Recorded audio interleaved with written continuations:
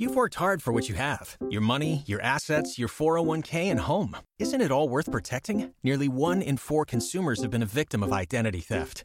LifeLock Ultimate Plus helps protect your finances with up to $3 million in reimbursement. LifeLock alerts you to identity threats you might miss. And if your identity is stolen, your dedicated U.S.-based restoration specialist will work to fix it. Let LifeLock help protect what you've worked so hard for. Save 25% off your first year on LifeLock Ultimate Plus at LifeLock.com/aware. Terms apply.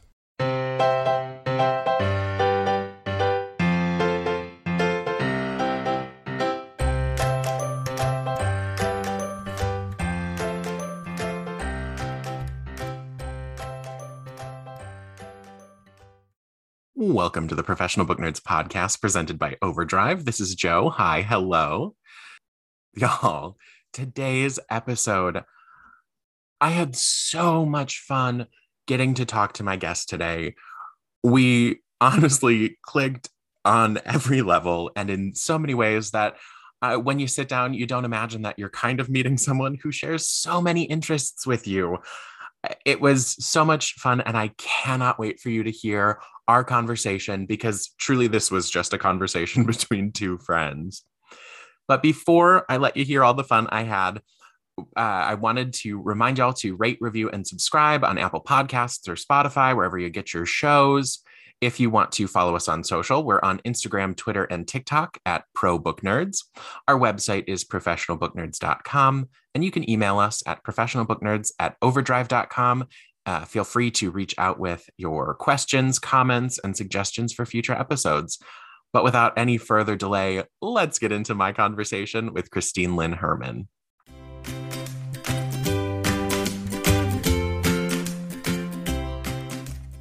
Today on the podcast, I'm joined by New York Times and indie bestselling author of novels about magic, monsters, and growing up, including All of Us Villains and The Devouring Grey duology.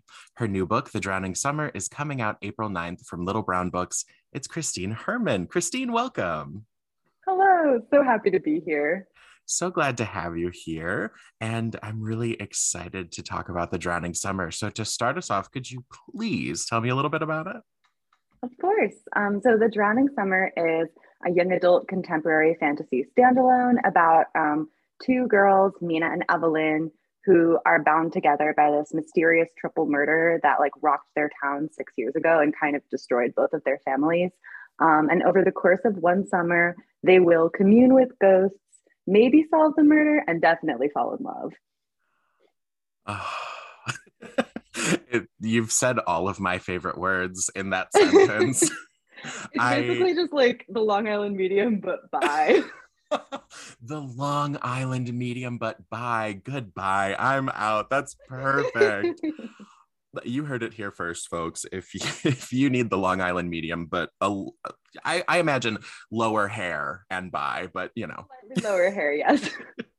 So it's my favorite combo of both magic in our world, or that kind of supernatural element, and mystery, because we've got a murder, and I love any opportunity to help the listeners of all types embrace queerness in their life. So love to bring that element in as well. But your two main characters are former friends who are brought back together. Is that correct? Yeah, they're childhood best friends who were torn apart by a bad decision they made after the initial aftermath of the murders. And now that they're literally being haunted by their past actions, they're forced to work together again. Oh, literally being haunted. I'm like, this is just making me snap for the book. I'm like, yes, I'm ready for it to come out now. And of course, listeners, at the time that you're listening to this, the book will be out tomorrow. So you've kind of got this setting of real life, but magical, mystical. And do you have kind of a touchstone in your life or in pop culture that kind of inspired these characters and inspired this storyline? Yes. So as I mentioned, it's set on Long Island, which is where my family is from. I mixed the setting together from 3 towns that my family is from. And I also kind of drew on, I've always loved paranormal stuff, cult movies like The Craft, paranormal TV like Buffy. And more recently, stuff like, I mean, it's definitely very imperfect, but I kind of enjoyed Sabrina, and I feel like it's a fair comp. And I mean, I'm not gonna say that like Riverdale. Similarly, I kind of actually love Riverdale secretly. I feel like that's a fair comp too. It's campy, but it's also there's also like a real focus on like climate change stuff because and it's built into the magic system as well. Um, Oh, and so that is also like a personal thing for me because the like beaches I grew up on are eroding now. The community's changing, the like ecology is changing. right. Um, and so I truly wanted to blend the real and the supernatural. I feel like it can be really difficult to marry seemingly disparate elements, but I see a contemporary fantasy as kind of like the world, but with something just like a little, the dial twisted a little to the left, and it's not Yes. really that hard to do, especially in a world where we kind of have like all of this technology and all of this power at our fingertips, but we're kind of helpless in the face of like bigger machinations. I like the idea of making the bigger machinations something that was a little more manageable, maybe something that the main characters actually had some control over. Absolutely. No, and that sounds beautiful. So to kind of touch on, you've combined several towns that you were exposed to growing up. The Drowning Summer takes place in an idyllic Long Island town. And so how did your experiences growing up kind of what is your relationship to the setting is probably my real question. Like, Yeah, that's very fair. So I moved around a lot as a kid, but I spent like 6 years on Long Island at that time, and my family, one side of it, is very much from there. Like has lived there for like various branches have lived there for almost 100 years. oh, Um, wow. yeah, which is a long time to be on Long Island. And I very specifically was very close with my grandmother who passed away while I was initially writing the proposal for this Oh, book. wow. It's dedicated to her. She Oh. was very Italian American, very Christian, but also very witchy. Hmm. And I kind of drew on a lot of the like superstitions and stuff that she would talk to me about when I was creating like the medium magic for the book, and also tying it so closely, like I said, to the ocean and to the moon and to the way those things are changing with like climate change and stuff like that. And also Absolutely. obviously the themes of like death and like kind of trying to like move on from something and figure stuff out was very personal as well. So actually, I have a lot of personal connections to the setting. It really sounds like it. That paints a beautiful picture. I also was like raised in a Catholic family, so or I was raised in a Catholic family, so the idea of a very kind of like religious but mystical on the other side of it, like, not afraid of the ghosts, not afraid of the talk of the other side of the world that you don't see, that you kind of really only see in those like Christian Italian communities that you see in the like Yeah, Catholic yeah, Irish. So the blend of that absolutely. really speaks And to I me. I did take the Catholicism out in the book Of because I was like, course. I'm not trying to offend anybody. And I Absolutely. don't want to tread somewhere that like I don't really go anymore. Same. Um, but but it was also really cool to look back at those elements of stuff that like I really like ate up as a kid, and that kind of Hmm. influenced my adulthood and play with it and like put it into this Absolutely. world. I mean, you said it with your inspiration being kind of Sabrina. Hello, I was obsessed. You said Buffy. I would say Charmed, but Charmed is fair, actually. I yeah. just haven't seen a lot of Charmed. I've only seen like a few episodes here and there, so I feel Oh, less fully. qualified. But same energy anyway. Now, how did you decide on a 16-year-old medium? I feel like we've got all of the elements floating around from what you've said, what you've kind of mentioned so far, but how did you get to the point where like Mina is from a family of mediums, Yeah, correct? Okay. correct. So I got to Mina because I knew obviously that it was a young adult novel, so I was going Hmm. to write about teenagers, but I also Sure. wanted to write about I wanted to write about like I've written contemporary fantasy books before, but they're about Hmm. like spooky woods, and I knew I wanted to write about a spooky ocean this time. Love it. And I also knew that like um, a way to kind of a lens on these murders that I wanted was somebody who had kind of been tangential to them, but like had to kind of deal with death anyway on like a daily basis, Absolutely. had to have like a really unique relationship with it. And that meant a medium. Initially, Mhm. actually, they were witches, but my editor at the time astutely pointed out that the only thing they did was talk to the dead. And she was like, maybe they're mediums, Christy. She was correct. I love And that so I was feedback. like, oh, absolutely. And that's when it all finally clicked into place. And so, yeah, the story centers around Mina, who comes from this long line of mediums, and Evelyn, who doesn't, and who kind of gets dragged into everything, sort of against her will at the beginning. But at the end of the book, that's not really a spoiler. Both of them are mediums. I feel like Right. that kind of comes with the premise. I feel like from every summary I read, Evelyn is the one who gets called out first, as at the inciting time of the murder or of the murders, she tries to talk to the dead to free. It's her father who's being accused of the murders at the time. Yeah, Okay, yeah, they think her that's so dad did no it. spoilers there, but that is something I believe I read directly from the publisher. I Yep. usually I have the luxury of an advanced reader copy, but I was so lucky to get to talk to you last minute. Like, we set this up this week, so it's Yeah, it's not I was even on my delighted when I doorstep got the yet. request. Thank you for talking to me, even though you haven't read it yet. I I mean, I literally I saw the cover and I went, okay, and I read the back of it and I went, without a doubt, this is something I would read. And then the kind of message of is available to talk, and I said, please, this must happen. So but usually I'm coming in with like, I have read all of this page to page and I'm dying to know more from you. And this time I am the people who are waiting to read it, that I'm like, so I've read everything I could find except for the book. Please, I'm ready for it to be out. I know it's good. It forces me to not spoil anything. Yes, and it keeps me from forcing you to spoil anything. Now, so do you have any supernatural experiences of your own you'd like to share? Your aesthetic overall is, I went to your website, my favorite kind of aesthetic. It's like beautifully witchy. We've got the phases of the moon, we've got stars in the background. So I feel like, we have that kind of kindredness of, we're clearly in like with very similar things. Oh, definitely. I'm picking up what you're putting down. Um, so I think there's just like a lot of stuff that humans don't understand.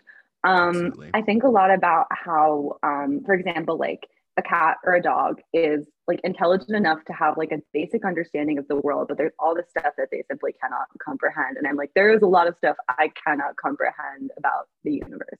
Mm-hmm. I think I don't really like align with any specific set of spiritual beliefs. I'm pretty agnostic.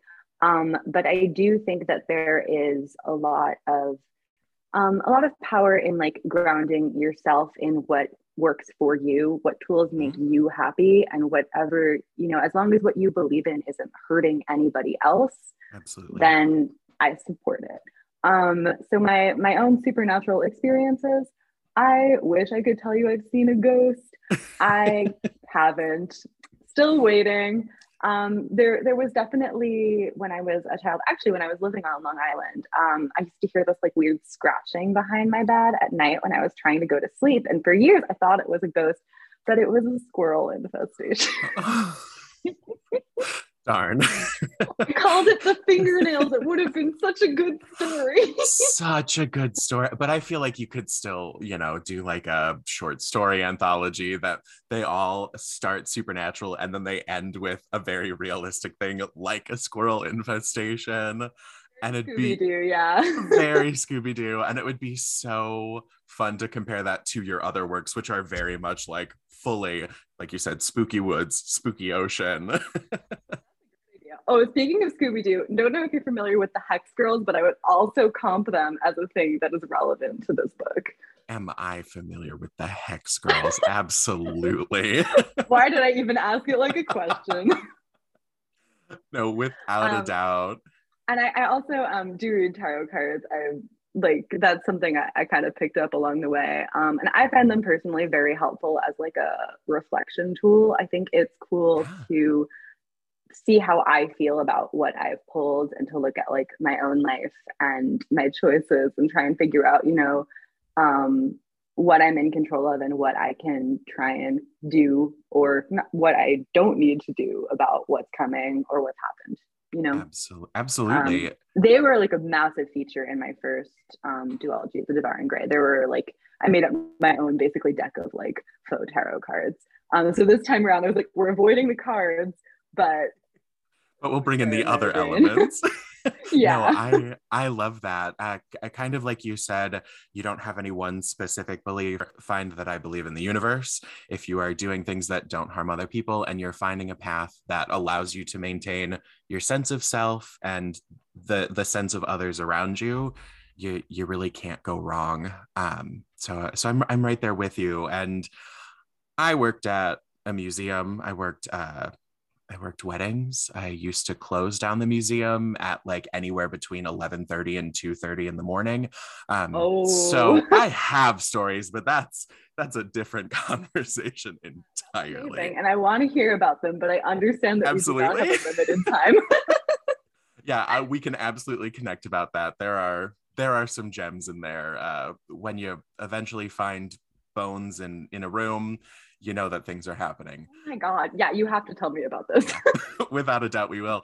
And Jill and I actually talked about tarot last week, where we brought up some books. We talked about our experience, and I couldn't agree more. For me, it's, a lot of people see it as divination, but I'm with you. It's I described it at the start of the episode as self-care, and it's a great way to check in with yourself and just, like you said, have those references of what am I doing and what are the things I'm in control of, or that are just completely, something I need to accept that I need to walk away from. Yeah, it's like therapy, but you do it by yourself. Without a doubt. Yeah, I recently gifted my first tarot deck to one of my younger siblings, who's actually very Gen Z. And I annotated the guidebook for them and stuff and like mailed it to them because they're still in school. And they were so excited and it was so cute. And I was like, I feel like I've passed something on. I hope it helps. Absolutely. And also that you just hit me in such a way with the thought of annotating the guidebook for who you're gifting it to. I love the idea of that because you're sharing your experiences. It's so much more personal than just like, this resonated with me for you, but then some. Like I maybe went a little too hard on it. I tabbed it. It was color coded. So I was actually, speaking of tarot, I was looking through your Instagram at Christine Exists for anyone who wants to follow as well, and saw you had decorated your laptop. I, of course, loved the Wheel of Fortune sticker with the D20, and I had to call it out. Oh my gosh, are we about to talk about D&D? I mean, that's something that TikTok is getting me into, but I'm not quite there yet. I do play Magic the Gathering, so I have a relationship with dice. Oh, if you play Magic the Gathering, you will love it's the same thing. Exactly. It's kind of the same. It's a great place. I feel D&D is amazing. And it's a great place to explore like identity and storytelling in like a safe and communal space. I love that. I feel like a lot of my friends, especially in like the queer community, have like figured out a lot of stuff while playing various characters. And I think that's amazing and an underrated aspect of the game. I really love that. And I feel like I could be a pretty decent dungeon master. I don't know if I could handle the act of creating my character and dealing in response to actions, but I feel like I could, that would probably be my realm of writing, crafting the land and just laying it out for friends. So I mean, that's the hardest person to find. So I highly, that if you want to become a DM. If I'm compelled. If that's the calling I'm receiving today, I should probably pick up the phone is what you're saying. Oh, yeah. Oh, I love that. No, that actually, your point of identity conversations, I think what I relate to as a queer person with the use of magic as storytelling, especially in this book specifically, young people discovering their mediumship, it's such a beautiful parallel to discovering your identity. And the bisexuality that you present in this coming to light at the same time that they're navigating their, for lack of a better word, powers, their gift. And I find that really appealing. Did that did that help the process of navigating their romance, knowing that they were also unpacking so much else in their life? Yeah, it definitely did. I like to write about teenagers who, are how did I used to say this? Like not like casually queer exactly, but who like Yes. are they know who they are, but they're teenagers and so they're figuring stuff out. And I also think Right. that as a bi person, it can be really complicated to figure out that facet of your own identity. Mhm. I wanted both of the girls to be bi because I wanted to show different facets of that experience. One of them, Yeah. Evelyn, has an ex-boyfriend who's actually relatively important to the plot, and kind of winds up Oh, as their himbo third wheel at a certain point in the book. um, I love it. so she has been called like a fake bisexual person, Hmm. because she's dated a guy, and Right. Mina's never dated anybody but knows how she feels. And so she is also like, am I queer Oh, enough? Is this valid? And they've both got like different thoughts about it. They talk about it a couple times. I didn't want it to be the biggest theme in the book because there's a lot going on here, but I did want sure. it to be present because it felt authentic to my well, authentic is kind of a complicated term because Of I don't course. really believe that's something anyone should be able to say universally about an experience. But Right. it's extremely relatable to what I went through. And I also feel like things have changed a lot in a really short amount of time Oh my for gosh. young people, at least in some parts of the country. And I really love that. I think it's really cool. I felt like I couldn't talk about my identity until I think I started coming out to people when I was like 20 or 21, but I knew from the time I was like 14 or 15. And I have a lot Absolutely. of friends who figure a lot of stuff out later in life. And it's just very cool to be able to write about teenagers who can talk about this stuff and not feel like it's some fantasy, feel like it's realistic. Like I've seen how different it is for my younger siblings, and how different it is in general. And that's really awesome. So I loved It being really able to write is. about it and feel like I wasn't writing weird wish fulfillment. Like that's how they get to be. From everything that I've kind of glimpsed through, it does not feel even slightly like wish fulfillment. It feels, not to use the A word, but authentic. It feels like it comes from a place of reality. And I'm not jealous. I'm so happy for the generations, especially like East and West Coast here in the US, but Yeah. in beautiful pockets throughout our country, that they have exactly what you described, that they know who they are and that they're not afraid to explore other sides of potential identities for themselves. That, like, yeah, whoever I dated doesn't necessarily dictate who I'll date in the future. And also the ability to bring in the erasure that the bi community experiences. Yeah, and I also feel that it's more important than ever to, to talk about this stuff, especially with all of the book bannings going on, the legislation. All Mm-hmm. that stuff hits really close to home, obviously, and it Right. it is a little scary, but it also makes me more determined to write about queer teenagers who are living their lives and are enjoying themselves. I love to see it. I'm not quite 30 yet, so I definitely feel I feel myself aging as I see books come through, and I'm like, if this had been there when I was growing up. And so just kind of watching the effect as it happens, I feel like every time a queer YA book comes across my desk, I love being able to say that now. Uh, who gets to really say comes across my desk anymore? But when a publisher tells me, here are the hot books we've got coming, and I see that queer YA, I go, yes, thank you. And I'm so grateful for writers like yourself who are creating these spaces. Thank you. Yeah, there's so much more of it now too. I mean, gosh, So much more. when I first started writing, even this book, I was like, oh, I don't know. um, Right.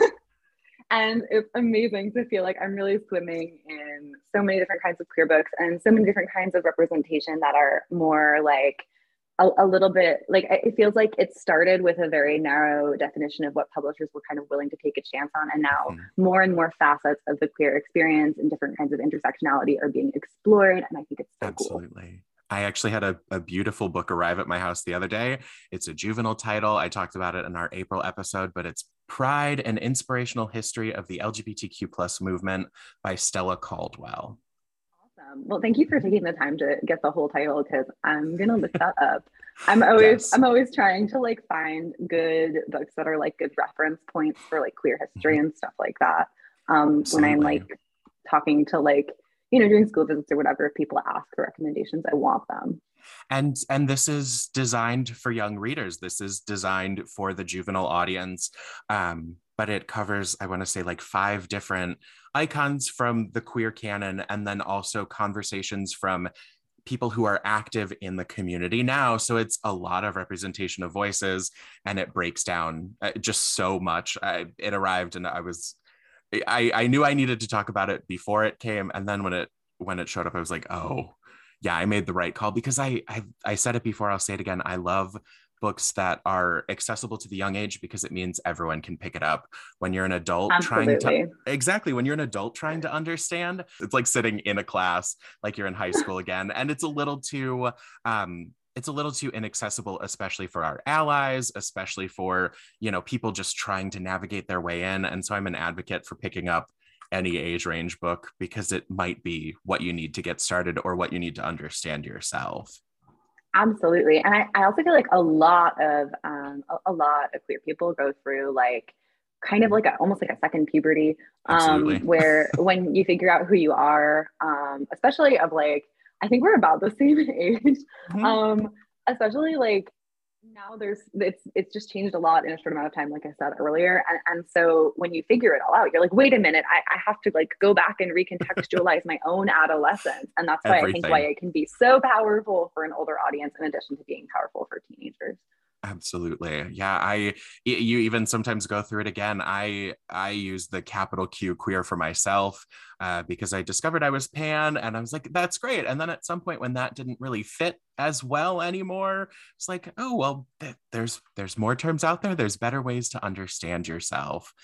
So Yeah, I mean, I used to use by like indiscriminately, but now that I've mhm, realized that I use she and they pronouns, and I've been figuring some stuff out there over the last few years, I've also absolutely. started to feel like queer is a much more helpful umbrella term. Where I'm like, Mhm. listen, I'm still learning about what label I feel most comfortable with.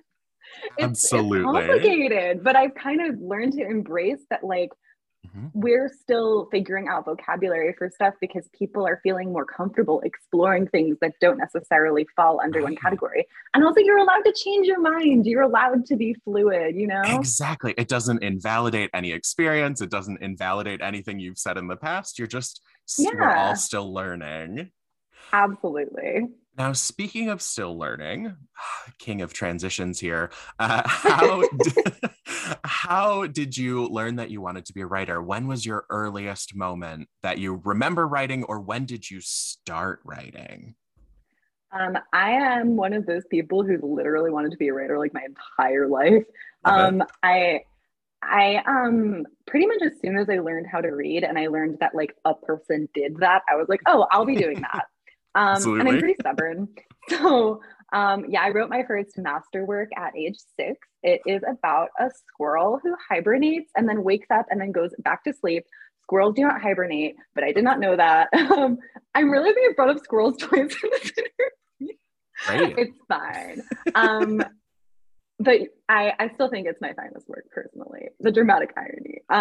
It was illustrated, but no. I've been trying to write a book like pretty Uh, much since then. And I wrote my first draft of my first novel when I was 17. It was garbage. It was such a bad book.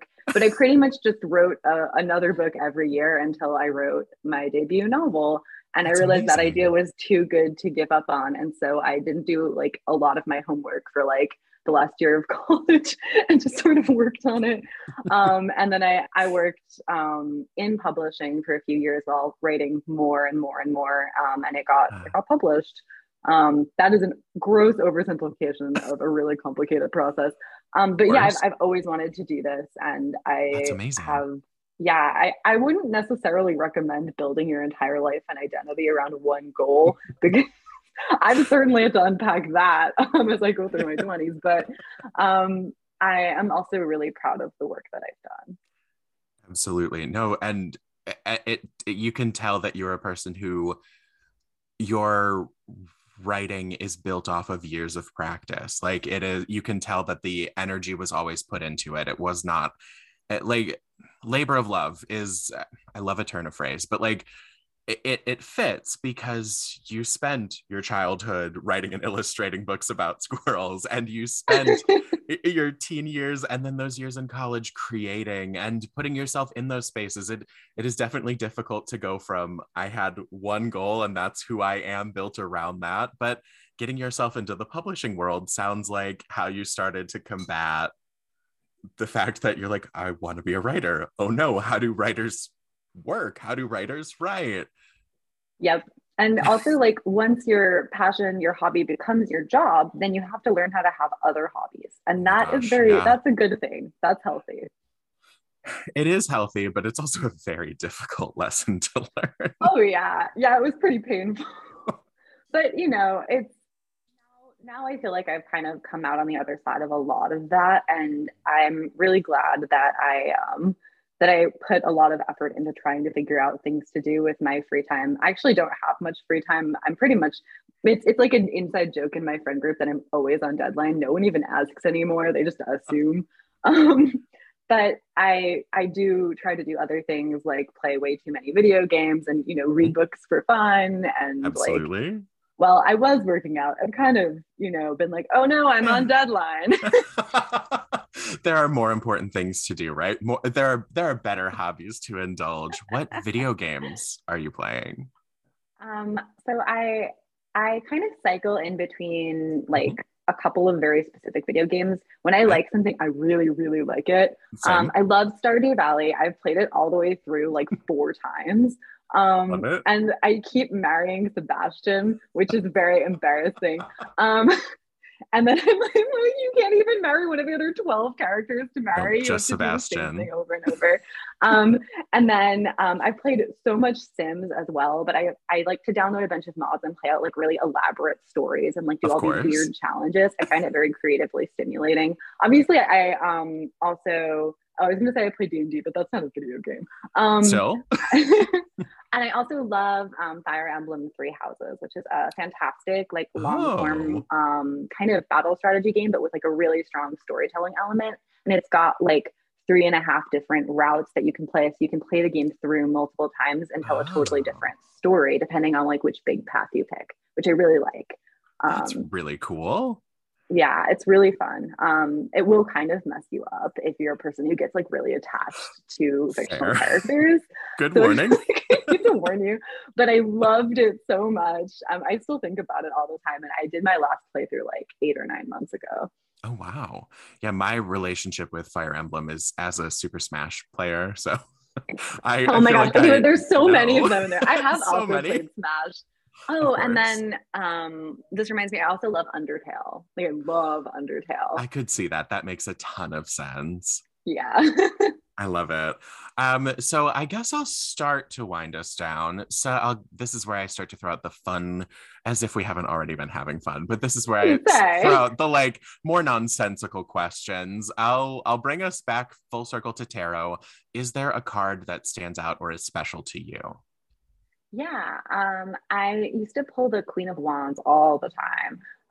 And I feel very connected to that card for a lot of reasons, obviously. It's a card that's about like, I mean, fiery, passionate, charismatic creativity. And, you know, it depends on how you feel about the court cards, if you feel that they represent like a specific person or not. But obviously, especially when I first started playing, it was like, this is me, because who doesn't want to be the Queen of Wands? But also I love the iconography on it in like the traditional Rider-Waite deck and also in like a lot of different interpretations of that deck. The like cat, the sunflowers are my favorite. And obviously I love cats. I have one. I was worried she was going to make an unwelcome guest appearance, but she's behaved herself. And I don't know, I've always felt connected to that card. And I've also had, when friends do readings for me with their own decks, they'll pull that card also, which is super spooky. I love it. That's how you know that is your card, without a doubt. If other people are pulling it, you know that's the case. Oh yeah. For me, I always seem to be drawn to the Wheel of Fortune and the High Priestess. And Interesting. yes, I have the wheel is tattooed here. Oh, amazing. And it's just actually the wheel, the center part, wrapped around with an Ouroboros wrapped around it. So whatever you want to interpret from that. I love a good snake also. Oh, there is a snake in the Absolutely. drowning summer. I forgot to plug the snake. Please, please plug the snake. We've already talked Evelyn's about kind of like wildlife, right? Evelyn's like kind of a weird a weird reptile girl. I mean, she loves like wildlife Love that. ecology in general. She's the one who's like really worried about climate change, justifiably so, I think.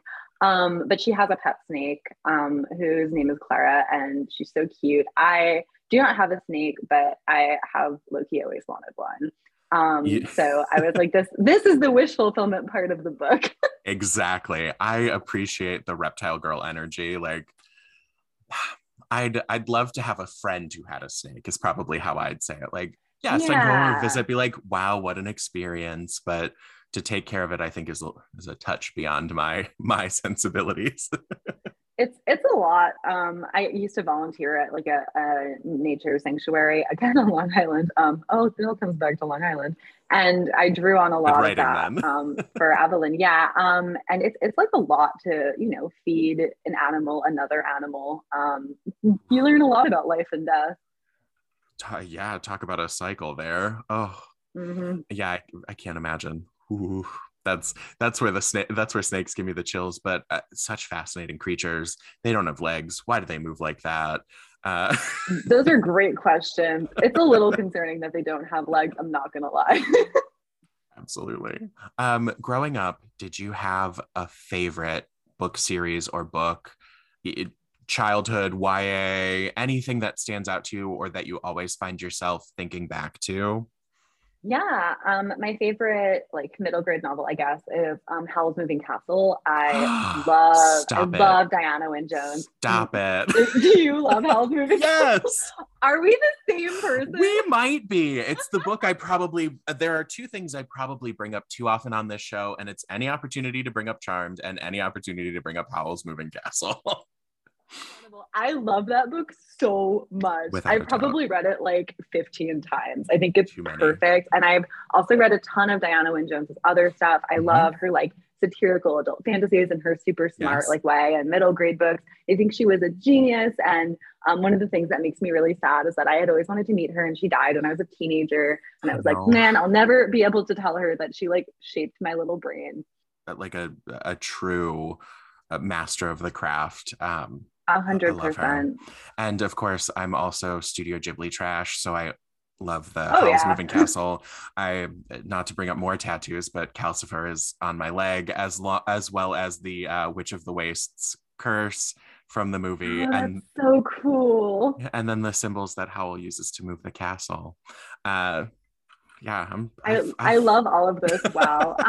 Yeah, I have always been particularly attached to the character of Calcifer. I thought that the entire conceit of like the fire demon, I always like cry at the end. I guess I'm right, about to spoil a very old book, but when he gets freed and he's like, I can leave, then he just comes right back. right Like, back. oh, It is incredible. such a true moment that you're like, I should be scared of you because the word demon in my brain always, wants to trigger a fear response. But this is a fire demon who I don't really think wants to be a demon. They want to be like, they're demonic in the sense that he's a trickster at Yeah. best. Like, Yeah. but yeah, Like, such a compelling character. And he's the glue. He holds the castle together. He holds the characters together. absolutely. And I've always been so fond of Sophie as well. And the fact that I actually love like a Sophie and Howl romance dynamic a lot. Without I a also feel doubt. like honestly, Howl was kind of like looking back, kind of a gender awakening thing too. I was like, I love the way that Howl is like a man, but like does all of these things that I have always associated with femininity. And this is making me think really differently about gender as a performance and what it actually means and how all of that Right. works. I also love that he's really high maintenance and Sophie's really sensible. And she's like, can you not do this cursed thing? And he's like, I'm doing it. But then it turns out she's the one who's doing the curse on herself. Sorry, I could talk about Howl's Moving Castle for hours. And so I will Believe me, me stop. too. Me But too. it is perfect. It's a perfect book.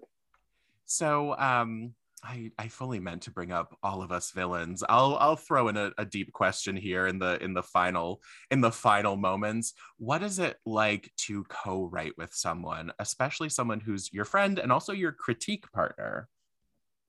Yeah, Amanda's my best friend, so it was obviously like co-writing comes with, it's really different than writing a book solo. Mm-hmm. So it comes with its own unique learning curve, and in some ways I felt like I had to learn how to write all over again.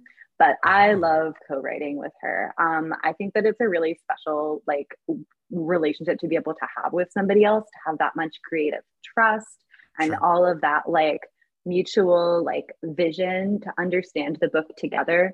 Often, like for me, writing a book feels like I'm holding something really complicated, like I'm Mm-hmm. trying to like untie a giant knot in the back of my head at all times. And with her, it's like we're holding it together. I love that. I'm not Oh, really like, I was never much for group projects as a kid. me They either. always stressed me out. But I like doing the big group project with her.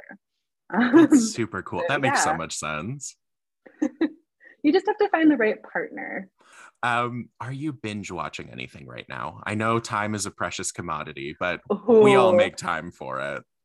so I just finished Our Flag Means Death on HBO. Everyone should watch this show. It's Okay, incredible. It's about gay pirates and it's perfect. If you were like I'm a ready. Tumblr kid from like Was. 2010 to 2013 or 14, you Mhm. have to watch this show. You just have to. It's perfect. Oh my God. I feel like I'm putting myself on blast by admitting to the fact that I was a Tumblr kid in that range, but yes, It's okay. This love is a that. safe space. Apparently it is. Now is also when I feel like I have to say that I'm with you in the like, I secretly love Riverdale because what is happening?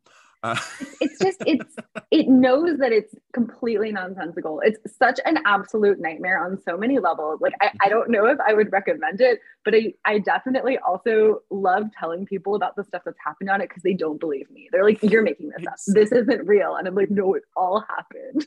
Exactly. Their ridiculous name for the drug they all do, like Oh my gosh. everything. Everything. What is your go-to delivery order? I think probably burritos. I love a good burrito. It's my Absolutely comfort can't go food. wrong. Can't go wrong. I don't think a burrito will ever let you down. No, absolutely And, not. and do you have music on when you're writing? And if so, what?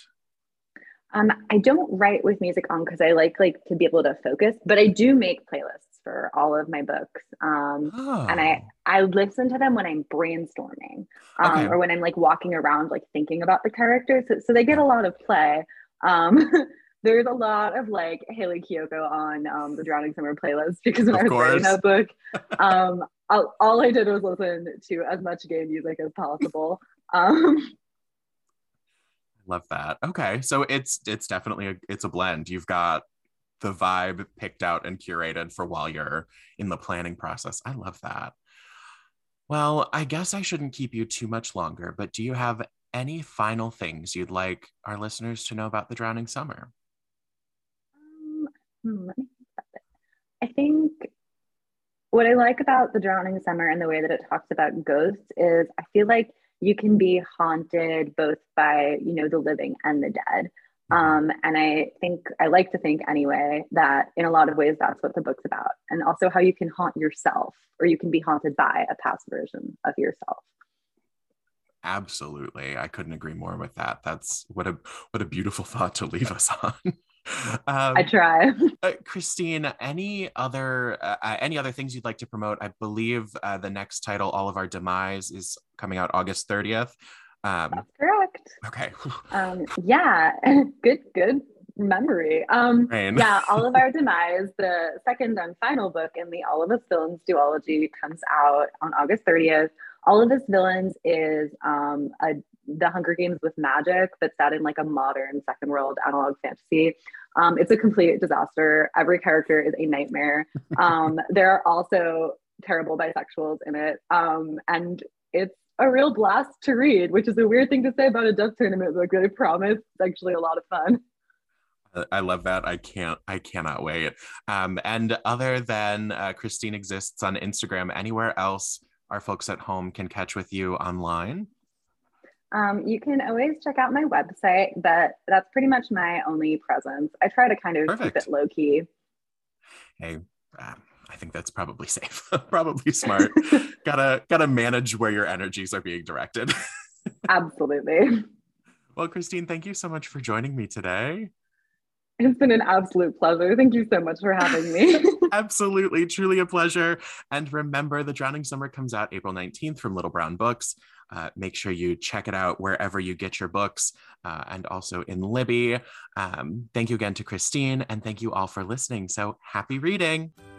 Readers can sample and borrow the titles mentioned in today's episode on overdrive.com, and our library friends can purchase these titles in Marketplace.